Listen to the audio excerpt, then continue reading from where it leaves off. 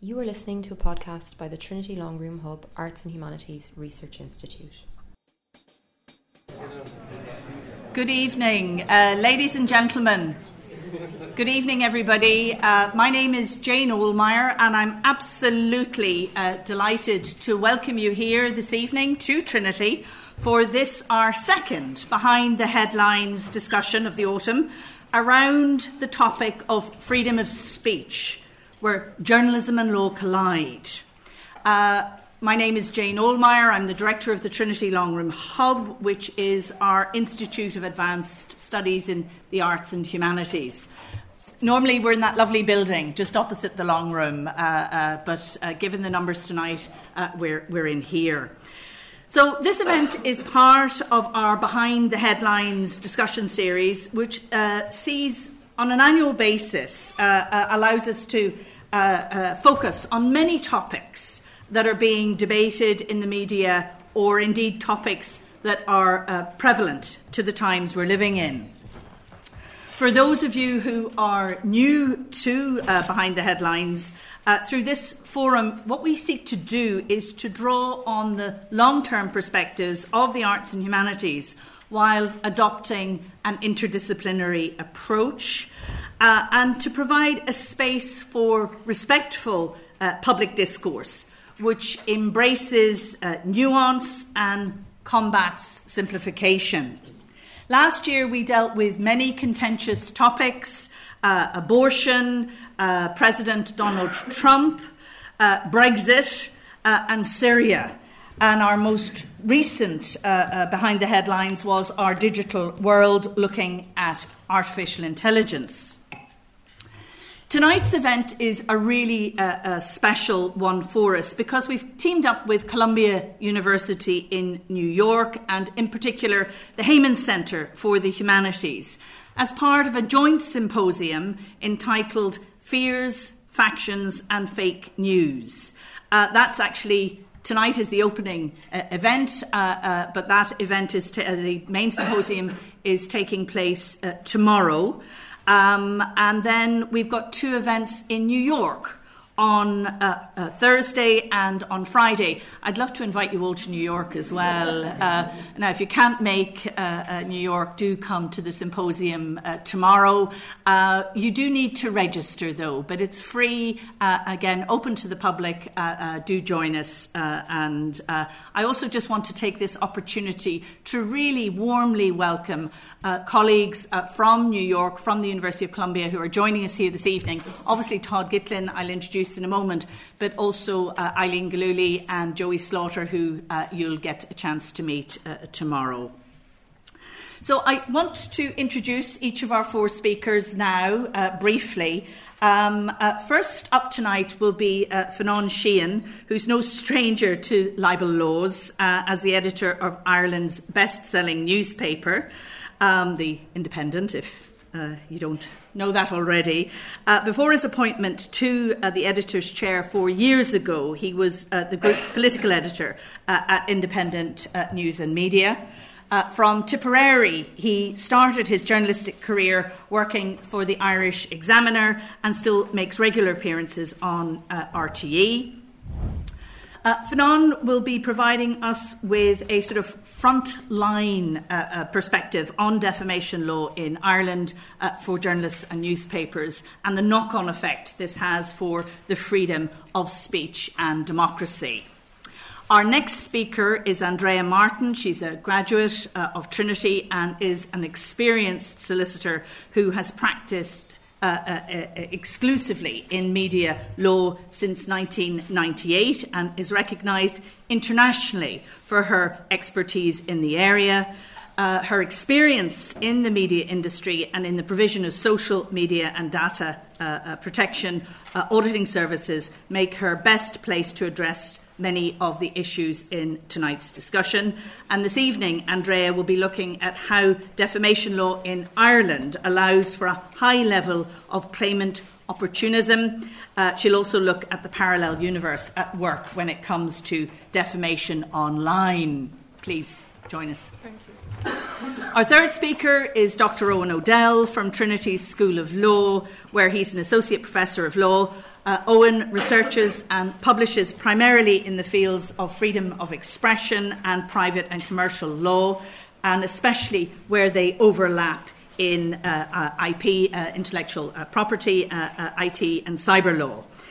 He was a member of the group which advised the Department of Justice on the Defamation Act in 2009. He's also a member of the Government Data Forum. Tonight, Owen will look at some of the challenges to freedom of speech in the 21st century, including the prospects for reform in Ireland's defamation laws. Last but not least, we're delighted to be joined by Professor Todd Gitlin from Columbia's Journalism School. Todd is the author of 16 books, including The Media Unlimited, and more recently, The Whole World is Watching, Mass Media in the Making and Unmaking of the New Left. He's a regular contributor to the New York Times, the Los Angeles Times, the Washington Post, among others. Todd will be looking at the devastation of public journalism and viable models for public support going forward, and I think particularly looking at Facebook. We're really looking forward to a lively discussion. There'll be plenty of opportunity for questions following our panellists' contributions. And tonight's format is just the same for any of our Behind the Headlines. Each speaker will have 9 minutes to address the topic, after which we'll open it to the floor. So at this point, I'd like you to turn your mobile phones to silent. Please, no ringing mobile phones tonight. But for those of you who want to share your views of the discussion, obviously you can join the conversation on Twitter using the hashtag HubMatters and by tagging at Trinity Long Room Hub, TLR Hub. We podcast the presentations, so if you would like to listen to them again, or you'd like to share them with somebody who's not here, we endeavour to get the podcast up tonight or tomorrow morning. So really, without further ado, join me, please, in welcoming our first speaker tonight, Fionn Sheeran. Fionn.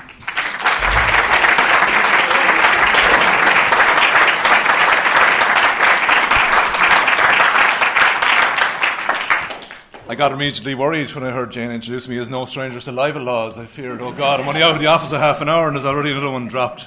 That's the way it can feel sometime. We're a week on from Halloween, but I bring to you tales from the front line of defamation, no less a horror story to my mind in its own right. George Washington once said, if freedom of speech is taken away, then dumb and silent we may be led, like sheep to the slaughter. Now, little did the first President of the United States realise that his successor, number 45, would be the man operating the slaughterhouse. But nonetheless, there is something to be said about his words at that time. Journalism, to my mind, and to everybody else, I think, who operates in that profession, believes it is supposed to hold the powerful to account and is fundamental to the proper, transparent functioning of democracy. Defamation laws that stymie fearless investigative journalism and promote self-censorship are not serving the public interest. And yet, increasingly, as an editor, I'm wondering whether my role is just that, of a self-censor rather than an editor. Because every night I'm trying to strike that balance, which other more eminent speakers will talk about that unreasonable restriction on public interest and freedom of expression with the right to a good name. There's a delicate balancing act for the journalists, for newspapers and courts when that's at play. Yet every night I sit with a lawyer 3 feet away from me, going through even the most innocuous of stories, looking for the slightest lacunae, a photo caption, a jigsaw identification, a word in the headline. It's not the stories that you really want to be dominating your time, the one that's accusing a cabinet minister of corruption or of some malpractice that actually end up dominating the most of your time in this regard. It's the little things that really do catch you out. I have to make a judgment call on a piece of copy that's deemed to be legally sound or on whether it is worth the risk. Now, every journalist in the country will tell you there was always that story that they had who would have made their career, the one that got away. If only they had got that extra call, if only they had got that extra little bit of detail back.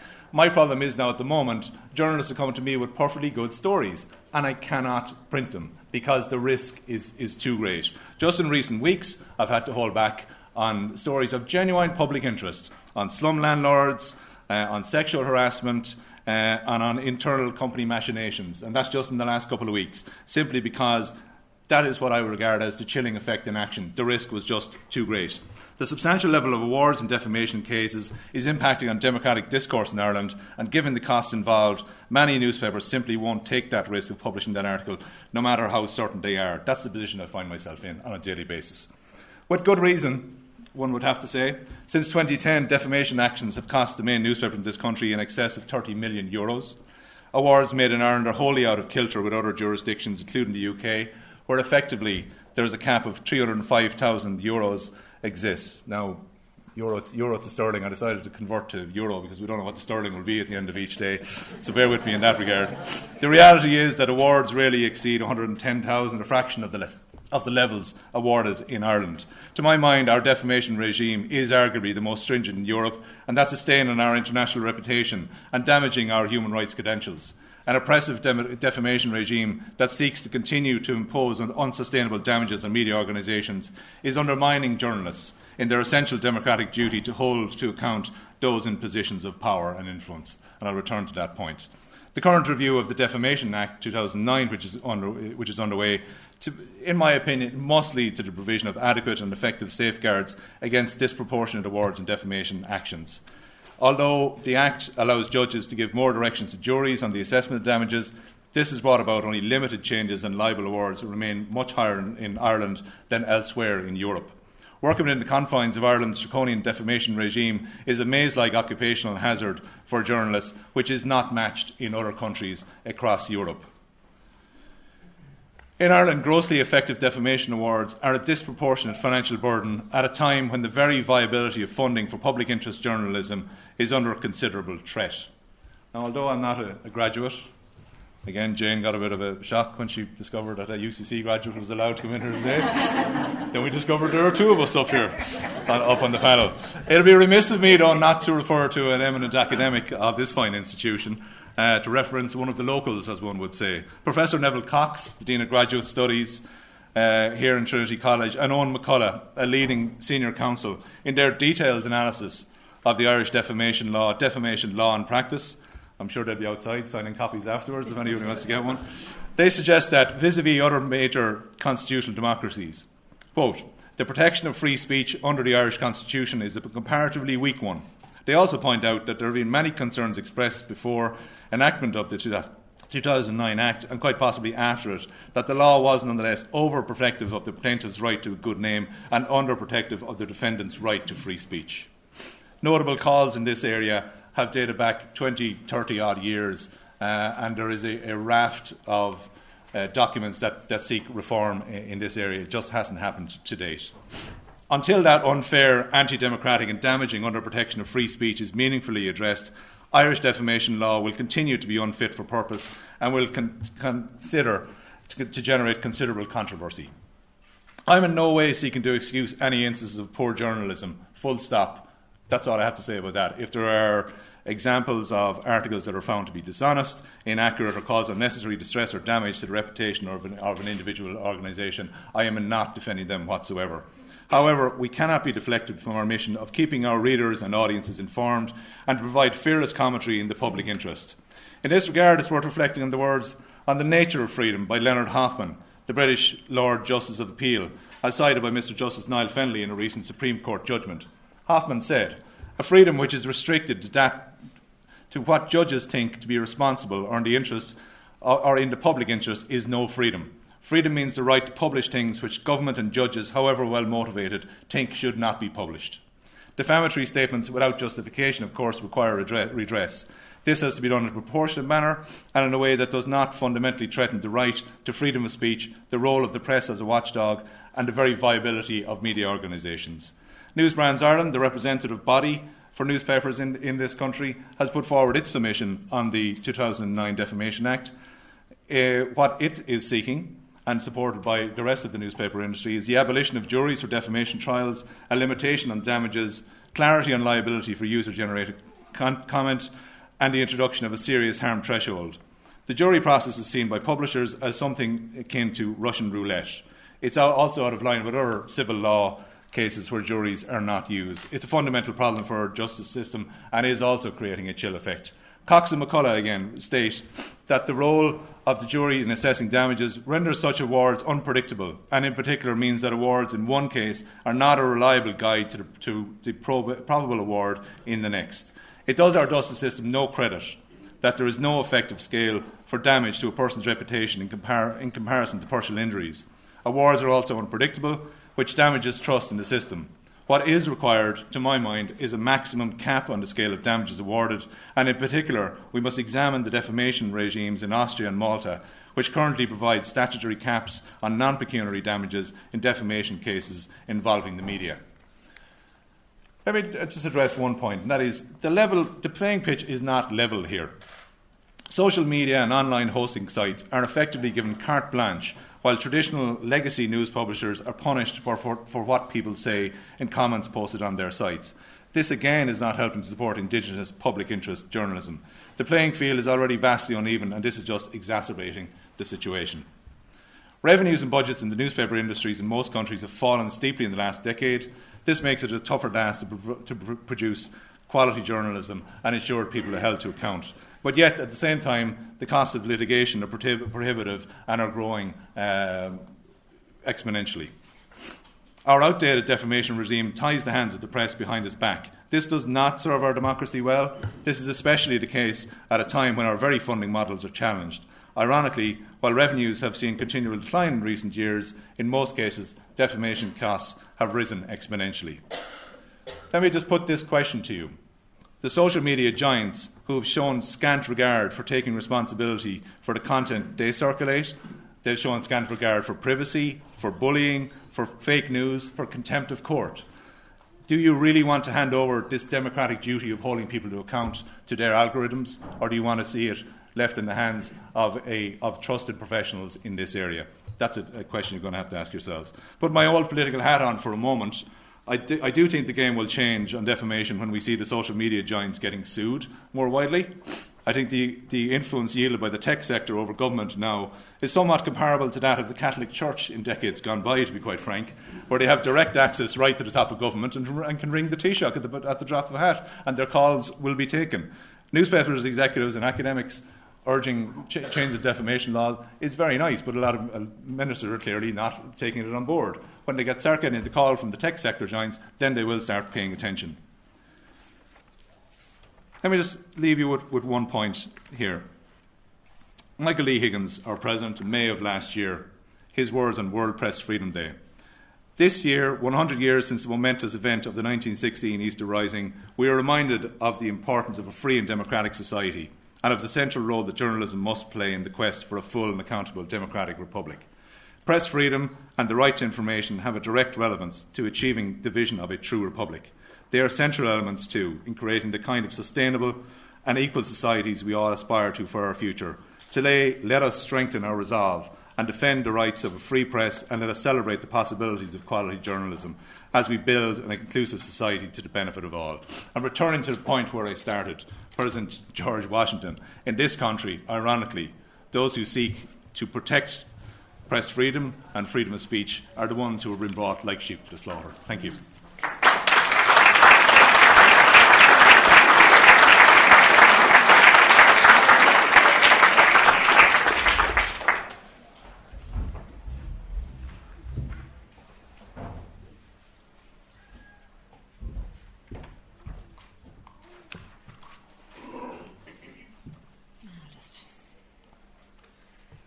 Help Jane in her work by looking at my own watch here,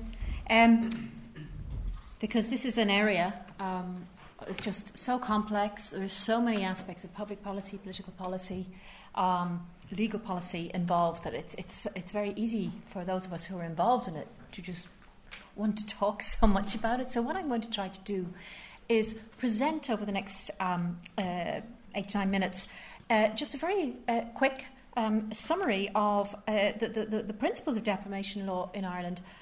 Defamation law in Ireland, both in theory and in practice, and the implications of that theory and practice for the protection of freedom of expression. Is that a junior member? The defamation law, it starts hundreds of years back in our common law, our judge-made law system. But let's take our 1937 Constitution as a starting point. There are specific provisions in our 1937 Constitution that protect, on the one hand, the right to freely express convictions and opinions, which has been held by our Supreme Court to include the right to communicate the facts on which those convictions and opinions are formed, i.e. the right to freedom of expression, and Article 40.3, which ensures the right for every citizen to that the law should protect and vindicate their good name. So defamation law is, as we know, concerned with finding that very finely tuned balance between the interests of society in the exercise of freedom of expression and the right of individuals to protection and vindication of their good name. What's defamation? The publication of a statement that tends to injure a person's reputation in the eyes of reasonable members of society. Show me a reasonable member of society. Everybody's idea is different. But that's the theory behind having juries decide if a statement is defamatory, and if so, how much should be paid in compensation, defamation actions. And the High Court, and Fiona has already referenced the unpredictability of juries and the implication of jury trials and the implications of this for restricting freedom of expression. But the theory is that any citizen who believes they've been defamed can use this avenue of recourse, and that the law finds the appropriate balance between the protection of democracy through the exercise of freedom of expression and the necessary accountability of our politicians, public officials, business leaders and cultural icons, and the right of every individual, regardless of their rank or social position, to have their good name protected. What's important to understand is that exactly the same laws apply online and offline, though, as we have seen, what's going on online is completely different from what's going on offline. Now, how does this apply in practice? I believe that our defamation laws are restrictive and are not supporting freedom of expression as best they could, and that we're in the middle of what could be described as a perfect storm. The perfect storms are, one, restrictions contained in our actual laws, most recently our Defamation Act 2013, which did in some ways seek to open up defamation law and remove some of those restrictions. Two, the fact that we have a small number of litigants who are very well heeled. Three, that we have a small population and accordingly a very pressurised commercial marketplace for commercial outlets, for media outlets, who are therefore falling over each other, trying to get the scoop, trying to claim their market share. And it does lead to a very, very pressurised market and not much money available to dedicate resources to long-term investigative journalism, and also, finally, limited precedent case law. So let's have a look at this. From the point of view of someone who's been defamed, I think I've been defamed. First of all, I employ a solicitor. This is the kind of case you're looking at about €1,500 plus VAT to get started. If the media outlet decides to defend the case, believing you haven't been defamed, or indeed, and I would have been involved in such tactics myself, testing your mettle to see how far you're going to push your case, unless you're very wealthy, you need to be prepared to put your house on the line in order to get the vindication you seek. Like horse racing, defamation litigation is a rich person's game.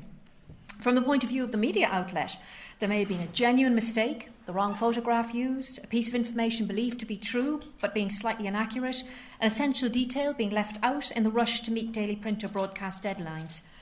And what with the unpredictability of juries, the massive expense involved in defending defamation actions, the likelihood is that a media outlet, even if they believe they have a good defence, finds themselves in a situation where the commercial risks of defending a case overwhelmingly outweigh the costs of defending their own journalism. You pay up, get out early and cut your losses simply to stay in business. One big claim, particularly for a regional radio station or newspaper, is enough to sink them.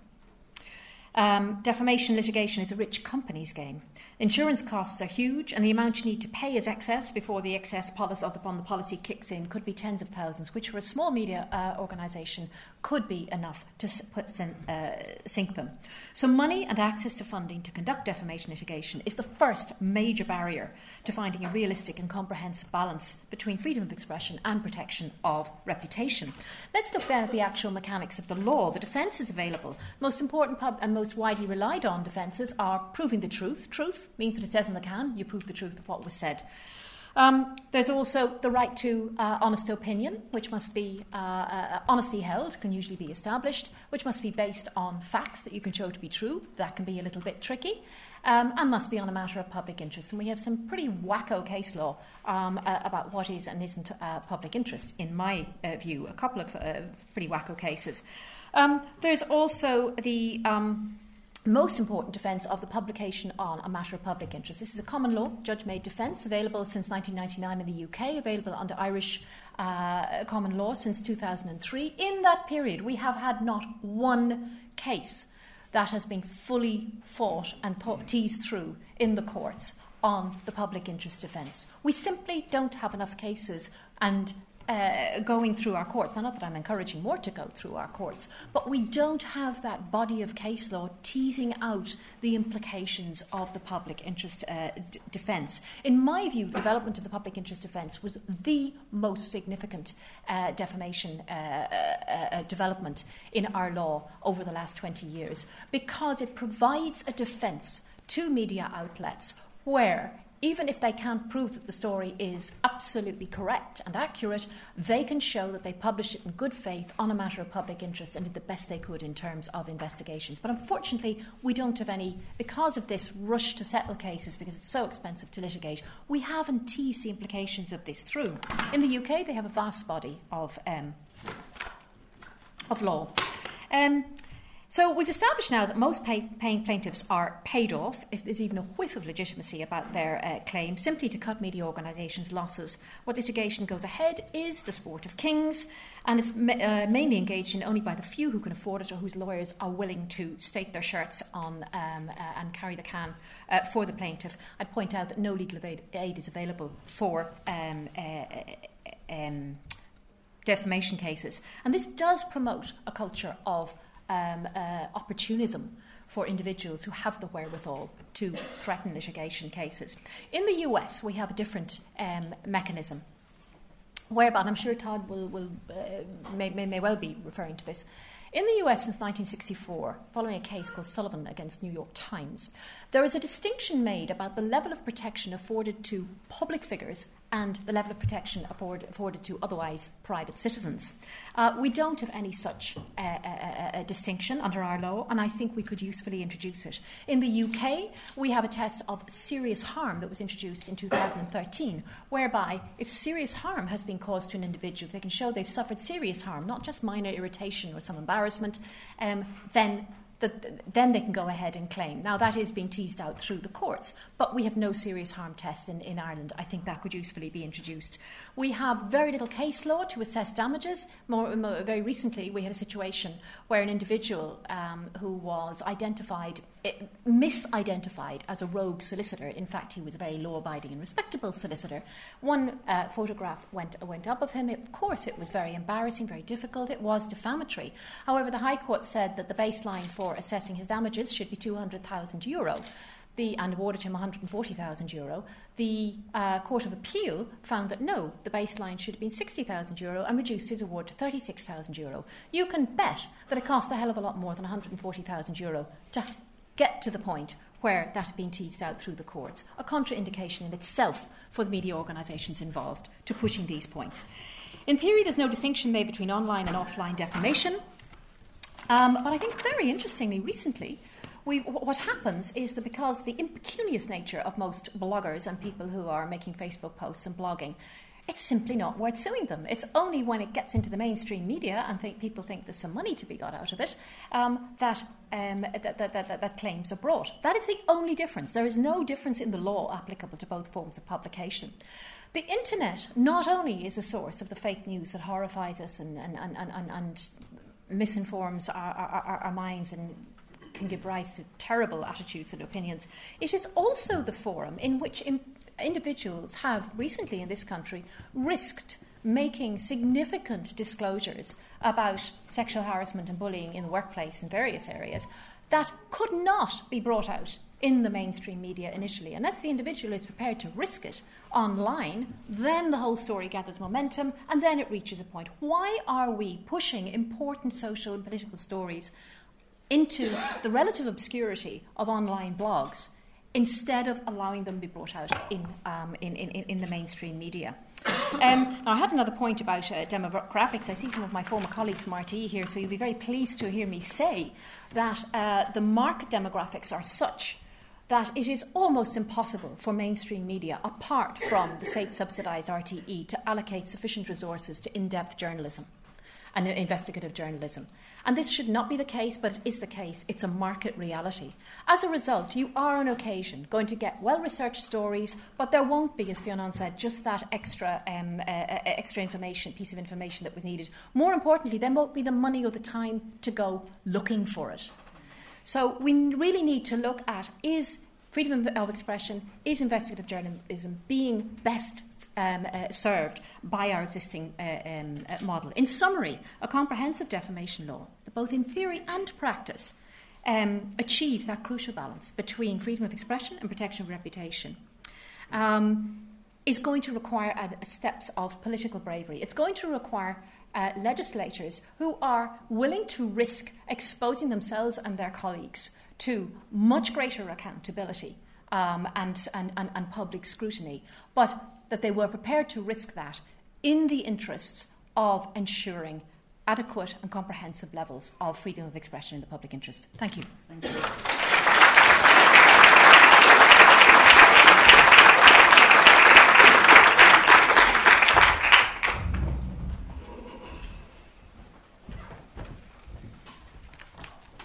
I know that Fionn started by mentioning Halloween. We've just had a mention of Christmas, in the sense of, will legislators vote to change the law to make it more difficult for them to sue? It's a bit like turkeys voting for Christmas. It's not going to happen. I'm going to talk about 4 challenges that freedom of expression faces in the 21st century, and briefly mention some of the law reform and practical social changes that could help address those challenges and support freedom of expression in their face. And the first challenge is simply plain old-fashioned censorship. It is the stuff that we've been hearing about from Fionn, from Andrea already. It is the means by which the state can restrict your speech or can create laws that allow other people to sue you to restrict your speech. So whether there are state bans on speech or whether there are state laws like defamation that allow for defamation actions and high jury awards, that is plain old-fashioned censorship. And that is an evergreen challenge to freedom of expression. The US Supreme Court, after 140 years of doing nothing about the First Amendment, about 100 years ago, started to give teeth to the First Amendment and has shown how a proper appreciation of freedom of expression can trench upon these state censorship rules. And this is something the Irish Supreme Court is beginning to do. In the last 10, 15 years, we've had a number of cases where the Supreme Court has begun to give teeth to our freedom of expression protections. I agree with Fionn when he quotes my colleague Neville Cox and McCullough. Owen McCullough. I should, forgetting the name Owen, that's terrible, where they say that the current constitutional protections aren't very strong when they're compared with the US ones, but they're getting better.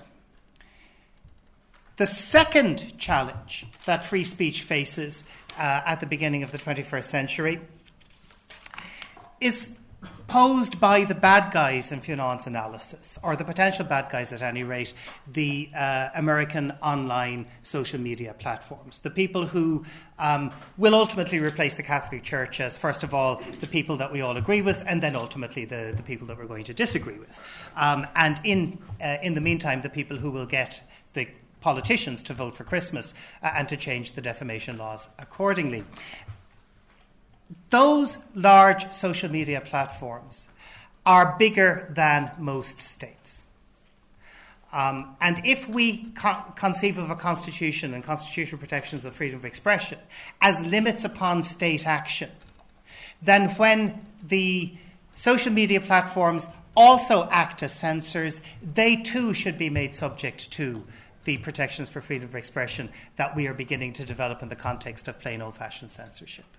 If we see plain old-fashioned censorship by the state, then when we see the same thing happening when Twitter blocks a hashtag, when Facebook takes you off because you've put up a photograph of breastfeeding, if Instagram takes you down because it disagrees with your art project, if Google decides that a movie shouldn't be published on YouTube in the Middle East, these are decisions taken by the platforms that are exactly the same as censorship in the state and should be met with the same tools. And in this respect, the German and Irish Supreme Courts, which allow the constitutions to be relied upon directly as against third parties and private parties, are beginning to show the way. So the second challenge is when you've got big actors that are as powerful as states and whose actions can potentially be as restrictive as states. The third challenge is when states become creative in their censorship. It is one thing to have a law that says, thou shalt not publish X, and then for you to be punished if you publish X. But what we see now is much greater creativity in censorship, taking advantage of the vast online potential and using old-fashioned conjuring distraction. Look over here, look over here, look over here. If you've got 240 million state employees in China all tweeting on Weibo how wonderful the great leader is, that's 240 million look over here's, that drowns any potential criticism that there might have been of his 5-hour speech to the State Congress last week. I promise you I'm not going to speak for 5 hours. 4 hours and 59 minutes and 59 seconds. And please, I hope that my 240 million admirers on Twitter will distract from your criticisms of me going on for that long. And that's what the criticisms were, simply of the length, not of the substance, but nevertheless, the state drowned it out.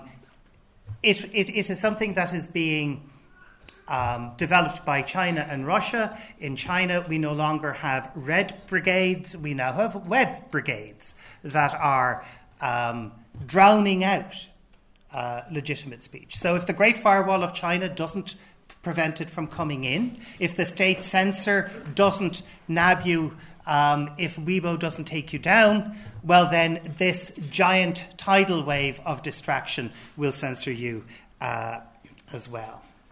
And sometimes even more effectively. This kind of propaganda and distraction requires both the active connivance of the state and the passive complicity of the citizen. And when it comes to the active connivance of the state, we need the application of traditional free speech norms again to prevent that from happening. We might be able to do this in Western democracies. It's too late in China and Russia, but at least we can try to deploy traditional speech values to restrict this from happening. We also need to look at the practicalities of ensuring that we know when we're being distracted like this. It's very good. It's been very effective. We have been fooled. Fool me once, more fool you. Fool me twice, more fool me. We know it's happening. We now know what's going on behind the curtain. We now know when the distraction is happening over here, something important is over there, and we should look over there. So we should learn from that experience, and we should, institutions like this, events like tonight, should educate so that we can learn from that experience. The fourth challenge is also an online challenge, and it's posed not by state actors, not by and their propaganda, not by platforms and their ability to act like states online, but by the torrent of fake news, the torrent of hate speech from the armies of bots, from the armies of trolls that are out there on the online platforms. Now, something must be done. I'm not going to stand here and argue that the unlimited discussion online is a good thing. I think that online discussion in principle is a good thing, and at the moment we have our balance wrong. We don't allow enough discussion offline. we permit too much discussion online. We need to recalibrate. We need to take the fact that it is possible for public interest stories, like the stories that Andrea was referring to develop online. They need to be able to come into the real world without running into the problems that Fionn was referring to. But on the other hand, lines are being crossed online. And one of the responsibilities there is on the platforms. And if we regulate the platforms because of the censorship they directly enact upon us, we should likewise rely on traditional free speech concerns to regulate what they also allow. Their inaction is just as serious as their action. Their actions in banning people and their inaction in allowing the torrents of hate speech and fake news. For example, Germany already has legislation making platforms responsible for the illegal content that sloshes through them. Those platforms that were being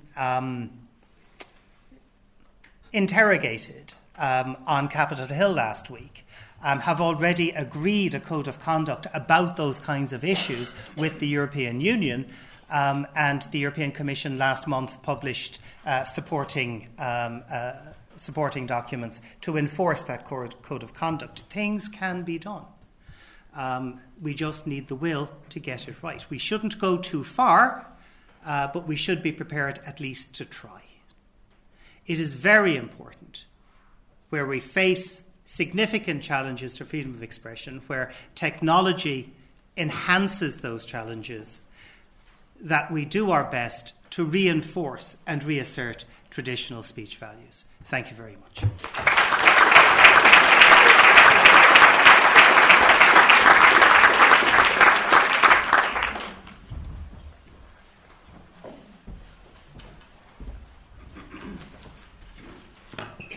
Thank you very much for having me. If you'll permit an opening note on the importance of format in communication, apropos the 9-minute limit. I don't know how many of you follow American basketball. If I were LeBron James, I could score 15 points in 9 minutes, but I'm not, so I will do the best I can. I want to open with a philosophical, historical remark before I get to current particulars. The ideal of a democracy informed by freedom of speech is essentially a late 18th, early 19th century idea where the people who are to govern themselves are construed to be more or less a unified body, or a body that literally or figuratively meets, literally or figuratively assembles. And the principle that followed, or the spirit of the enterprise, is you shall know the truth and the truth shall make you free. Informed citizens, Thomas Jefferson, better to have newspapers without a government, government without newspapers, and so on and so on. This line of argument about the centrality of a public sphere is best, and I think most both pithily and aptly expressed in the middle of the 19th century by John Stuart Mill, and with his defense of freedom of speech for a variety of reasons. And so we have a philosophical platform in democracies, or whatever we are in now, parademocracies, semi-democracies. We have both a faith that there is a collective public that can be understood as a sphere, and also a faith in multiplicity, that multiplicity is automatically the corrective to bias or to skew. One of the interesting corporate and technological developments that made possible the newspaper as an embodiment of these ideals was the invention of a form of daily newspaper in the 1830s in many of the countries we're talking about, which the newspaper itself became an aggregator. We have news, we have shipping news for people who are in the business of shipping goods or receiving them. We have foreign news for people who follow that. We have local news for people who want to follow that. And then eventually, as the commercial press became more successful, the aggregators started taking in people who were not even necessarily interested in news, but they were interested in something that the newspaper had on offer. So that might be sport. It might be a crossword puzzle. It might be cartoons. It might be contests, and also varieties of news. And that proved to be a brilliant platform, a brilliant business model, as we say today, that enabled newspapers to thrive until the developments of recent years, and they are quite recent, destroyed the aggregator, because you no longer needed to turn to the newspaper for cartoons or for sports, or for that matter, I didn't mention classified advertising. If you needed to find an apartment to rent or sell a car or buy a car, you also needed newspapers for that. Well, that blew up with the internet. This wasn't anybody's doing, except maybe Craig Newmark, who discovered that he could list a whole lot of stuff and single-handedly destroy the need for classified ads. So the upshot of many forces, which I don't have time to review, is that the world of the ostensible public sphere has fractured into a world of spherules. This is true of civil society as a whole, and is not only true of media, but there's, I think, a positive feedback loop that translates the fracturing of one into the fracturing of the other, and so on. And while I won't go on at length about what television news has become in the United States, cable news, suffice to say that fake news, as it's been called, is now a propaganda channel, or it exists in the form of several propaganda channels that are pumped into virtually everyone's living room in America. Figures like Rupert Murdoch, you've heard of him. Robert Mercer, less known, but a comer, billionaire, backer of Breitbart News, without whom Donald Trump would not be president, and Steve Bannon would not be a household word. They and their wannabes have devised a formula under the current dispensation, which enables them to pander to a false populism, that they present themselves as tribunes of the people. So with the collapse of the business model, what's left, at least in America, of newspapers? We have a couple of reasonably stable major newspapers at the moment. One owes its longevity to a family, the Sulzberger family, who own the New York Times, who are at least not yet ready to break it up and sell off the pieces for bigger profits. And as the Washington Post, which had the same sort of family model, was foundering, there arrived the billionaire on the white horse, Mr. Bezos of Amazon, to buy the paper and, at least for now, to have sustained it as an extremely serious newspaper. Right now, those models, the family model and the tycoon model, are emerging as the only alternatives to Rupert Murdoch. And now I'm looking forward. I'm exaggerating a bit, but not much. Meantime, the circulation of disinformation, defamation, and incitement to hate crimes, including not least the intrusions of specialists in disinformation from outside the United States. Obviously, I'm speaking about Russia, about which we're learning more every day. All these are forces that have emerged as central to the new media ecology. So now I want to come down from my para-historical, philosophical horse and talk a bit about social media and what's going on now. What we're learning through increasing study, and by the way, the study is being done by outsiders because Facebook is closed to outside researchers. But we are learning a great deal about their operations. What we're learning in brief, is that inside Facebook, which has a constituency of 2 billion, how many in this room? Oh my goodness, we are outliers. Inside Facebook, where people share little dog pictures, it's okay. I like dogs. Inside Facebook is a fake book. Inside Facebook is a fake book. It's a repository of deception. And this deception is not a bug. It is a feature of the system. It follows from the social media business model, which dictates that tremendous amounts of money can be made by garnering clicks. So what to do about it is the question of the hour. I just want to say a few things. As we've already heard, Europeans have their own ideas, thank God. They make Facebook unhappy.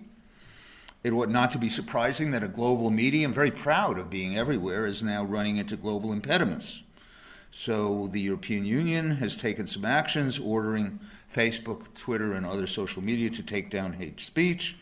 Wasn't working very well. We've just heard from Professor Odell about a very recent contribution by German law to address the problem of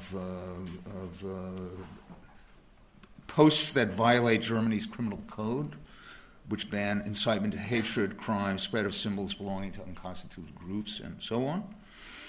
The United Kingdom, to speak of what we once called Europe, in there, Facebook has not responded to recent charges that foreign intervention analogous to what happened in the United States also tilted the Brexit vote. I want to say a few words about freedom of speech in the American context.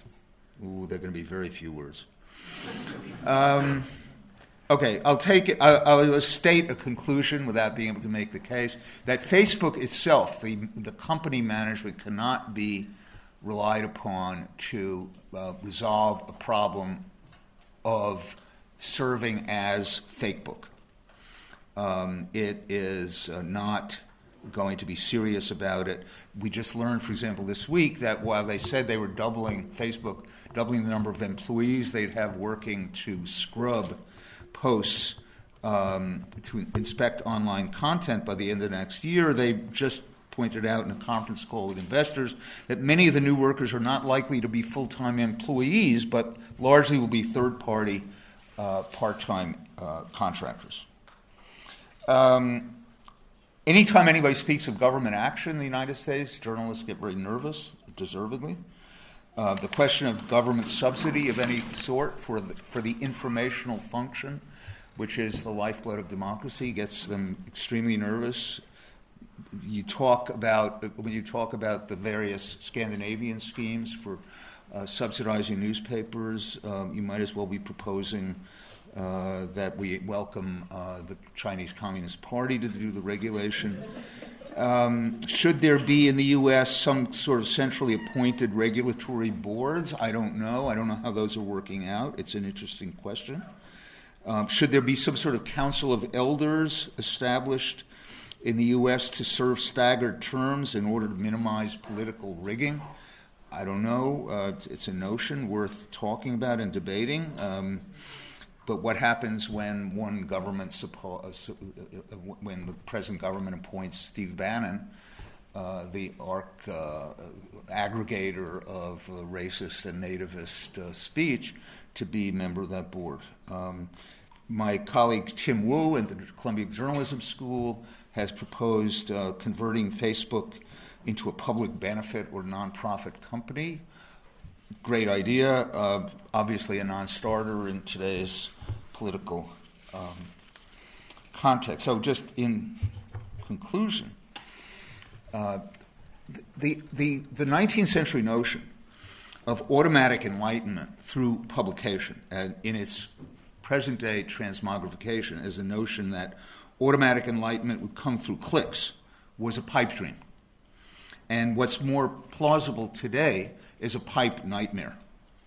It's no longer a decent option for democracy, even a would-be democracy, to stand by mumbling incantations or quoting Thomas Jefferson, genuflecting to laissez-faire while the institutions of reason are shaking. Thanks.